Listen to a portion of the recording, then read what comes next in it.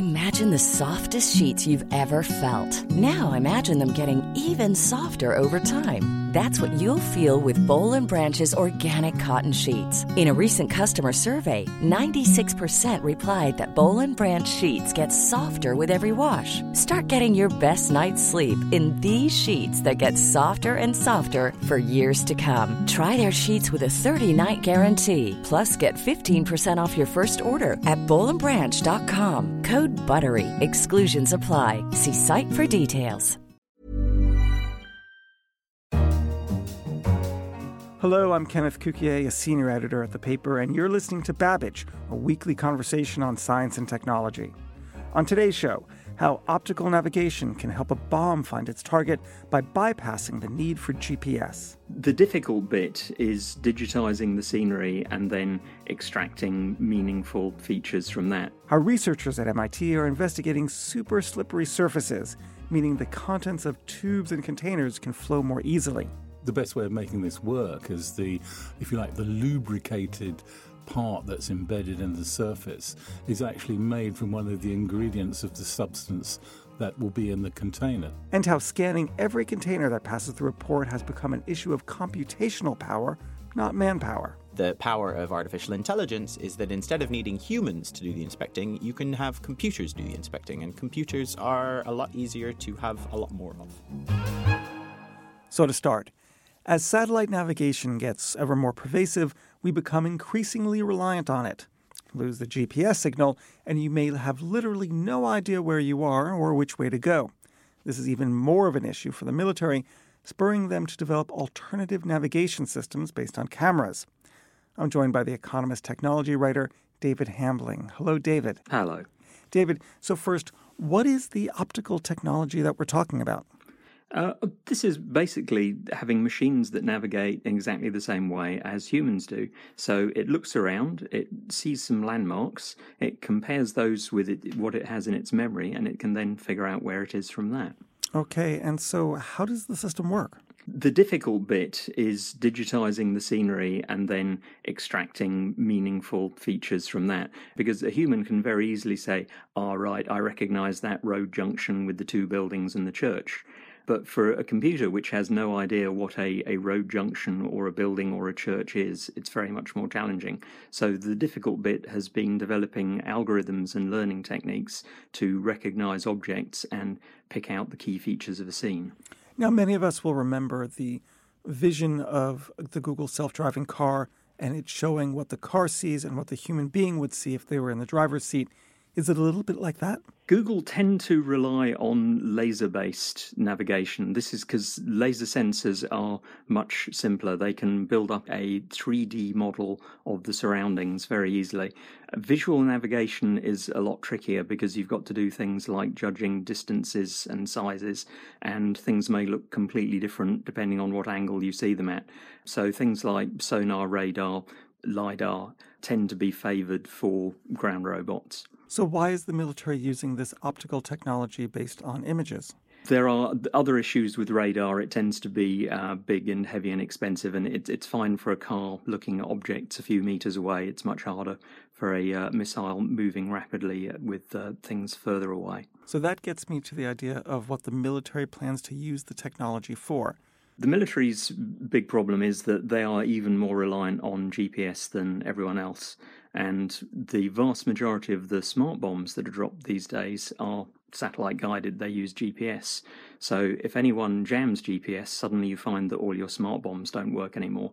So the idea has very much been to develop an alternative approach based on optical navigation for situations where GPS is jammed. So it's simply an alternative to the GPS? Yes, exactly. Are there any other uses other than helping bomb people? It can be used for any situation where you need to navigate. Other people are looking at this particularly for things like urban navigation and indoors navigation. GPS is great outdoors when you've got a clear view of the sky, but particularly in city areas, in what they call urban canyons, you may find that it either doesn't work at all, or even worse, it tends to place you several hundred meters away from your actual location. You may have seen this thing when you're using sat-nav, that your position suddenly jumps 100 meters or so, which is caused by reflected GPS signals. In that sort of situation, an optical navigation system, which actually likes having lots of big buildings around to recognise, might turn out to be much more accurate. And so when do we expect to see this technology get deployed? Well, the Israelis are the first off the blocks with this one, and they have a guided bomb called SPICE, which is expected to be in service this year. US Air Force are slightly behind them, and they're looking at having something out in 2018. It looks like we have to, yet again, go back to earlier techniques to solve some of our modern problems rather than rely on the future. It fits into that pattern, doesn't it? Yes, it's exactly that. And it's also fitting into this process by which the computers are getting smarter, and they're now able to do things like recognizing objects that only people were able to do before. And you can do that with very cheap technology, with smartphone technology now. That's right. So it's basically a machine learning. Yep, it's machine learning. Cheap cameras, cheap processing, and advanced machine learning means it opens up all sorts of new capabilities. It's really interesting. Well, thank you very much, David. Thank you. If you have any comments about bombs that can see, please share them on social media or send them to us by email to radio@economist.com and be a part of the conversation. Now, good news for anyone who has thumped a bottle of ketchup to get out the last dollop or flattened and rolled up a tube of toothpaste to eject the final squirt. For the past decade, a group of researchers at MIT have been studying super slippery surfaces that can make a container's contents flow more easily. I'm joined by The Economist's innovation editor, Paul Markley. Hello, Paul. Hi, Ken. What is the problem with existing containers? Well, if you tried to get that last bit of ketchup out or the last bit of salad cream or even get a glue pot and it's all gummed up and you know there's some in there but you can't get it out. But what is the problem? I know there's something called surface tension. I know there's inertia. Yeah, well, certain liquids are very gooey and they stick to the sides of things. This group led by Kripa Varanasi at the Massachusetts Institute of Technology, they've been working on various surface coatings for a while. Their immediate job in hand, if you like, is copying the way a lotus leaf works, which a droplet of water falls on the leaf, it balls up and it's expelled straight away. Now, that's due to a lotus leaf having a surface that is super hydrophobic, i.e. it repels water. And that's to do with its structure, tiny microscopic structure that traps bits of air. Works for water droplets, which have a high surface tension, but not for other stuff like gooey toothpaste or glue or paint or things like that. So to get around that, they've been filling those little air gaps in with, if you like, oils, special materials, and that makes a super slippery surface. It's kind of self-lubricating surface, and they make that oiling material from the ingredients of the substance in the container. So that means if you have a bottle of ketchup, for instance, and normally there's a good bit left in it, you can turn it upside down. It will all slide out. That sounds so incredible. So what are they going to do with this technology? Well, let's set up a startup company, which they're talking to consumer goods companies to have this put into bottles, cartons and tubs of things in the future so we could all save what must amount to huge lakes of wasted products simply because people can't get it out, if you like. But they've taken this further now with new research because they've found that if they selectively heat areas of these new surfaces, they can actually steer the molecules of substance or liquid or water. They can steer it around. They may go left, right, or whatever by selectively heating and cooling different bits of the surface. And why would we want to do that? Well, lots of possibilities there. One is you could steer fluids across otherwise flat surfaces without pipes or valves. So if you are making these things called labs on a chip, which analyze blood, they use tiny tubes and valves. Well, instead you could have a flat one and steer the fluid across it. Or you might use it in the condenser in a steam turbine, which is an area this group have been looking at to increase the efficiency, the shedding of water.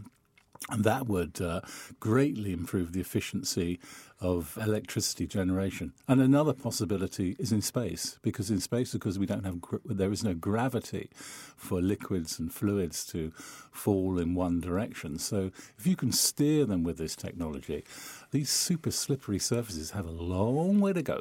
Now, if they're going to use it for things like paint, I'm all for it. If they're going to put it into my toothpaste and it's toxic, I'm not. I'm sure you've asked this question about the toxicity of the technique. Well, that's something they've addressed straight away, because the best way of making this work is the lubricated part that's embedded in the surface is actually made from one of the ingredients of the substance that will be in the container. So if it's a food, it could be a natural oil that's present in the food, or if it's paint, it could be part of the whatever the paint is made from. So you don't want that cross-contamination. And of course, what works for consumers would also be a boom in the factories as well, because a lot of factories, especially in batch manufacturing, have to shut everything down and clean it all out when they start switching from making, say, red paint to blue paint. Now they could save, by some estimates, probably 30% of their production run, which previously might well have gone to waste. Thanks, Paul. Last week we discussed exoplanets and the practicalities of actually finding them. Sam von Rood is CEO of Care Scudo in London, and he writes, quote, "I was surprised you didn't mention Stephen Hawking, a Russian billionaire, and Mark Zuckerberg, who want to send tiny spaceships to Alpha Centauri. So potentially we could discover entire new planets to colonize in the distant future, or not so distant, considering SpaceX plan to have a regular commuter trip to Mars in the next 20 years. And to do that, they need Earth-like exoplanets to explore, so a great value for money in my humble opinion. But one man's exploration for an exoplanet is another man's frivolous waste of money. Sky Moore is a partner with Strzok & Lavin in Los Angeles. Sky wrote, "I'm fed up with hearing about all the useless space exploration, including for exoplanets, when people on our own planet have diseases such as multiple sclerosis and don't have a cure due to a lack of research funding. We should take care of problems on Earth before wasting more money in outer space." Don't forget, you can join the conversation by contributing to our Facebook page or interact with us on Twitter @Economist Radio. Now picture the scene. A huge port somewhere in the world with hundreds of thousands of items passing through every day. Keeping the containers moving and secure at the same time is a huge challenge. Current security systems rely on manual inspection of scan imagery, followed by physical inspection of items that arouse suspicion. But human attention is limited and an expensive resource. Now, a group of computer scientists at University College London have a new approach. I'm joined by Hal Hodson, the Economist technology writer. Hello, Hal. Hi there, Ken. Hey, so first, what is happening?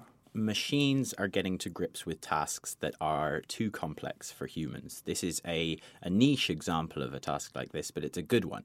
The scans that these big X-ray machines produce are so large that human beings can't really inspect them thoroughly in any kind of reasonable amount of time. Let me stop you here. They're large in what way? In dimension. So when you go to the airport with your carry-on luggage and you see the screen that the human is looking at with your bag going through it, they're looking at a little box with things that they know what's going to be in there.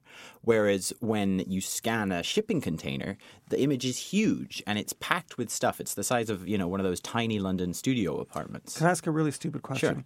You say that it's an X-ray, but containers are metallic, and X-rays don't pass through metal. They do if they're very, very high power. And so the scanners gather up these images, and the normal way of doing it is to have a human sit there and try and find dangerous things. The security industry calls them small metallic threats, but basically they mean weapons. And because the volumes of trade going through European ports and all the ports in the world is so large, it means that you can only choose a tiny fraction of those containers for real inspection. The power of artificial intelligence is that instead of needing humans to do the inspecting, you can have computers do the inspecting, and computers are a lot easier to have a lot more of. So you're basically having the computer and be able to read the imagery, identify what's there, and look for threats. That's right. Sounds like it's a great technique. How does it work? There's a trick. The scans that they got to feed into the artificial intelligence learning software came from a company called Rapiscan. It's an American company that makes these big X-ray scanners. But naturally, they don't have a lot of examples of weapons in the scans. So what the UCL researchers did is get another data set of X-rayed weapons and insert them themselves into the data set provided from Rapiscan.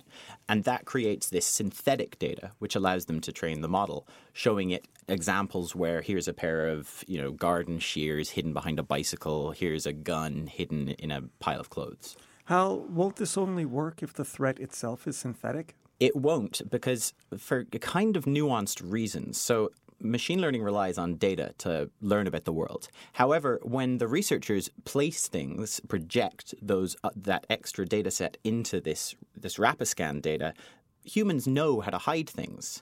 And so when the machine looks at their examples, there's really no reason that their hiding of things in the data synthetically is worse or less realistic than, the way a terrorist might hide a bunch of guns. So the machine can learn from them how things are hidden just as well as it can learn from a terrorist. What is the cost? The cost is pretty much just computation. This is the big attraction.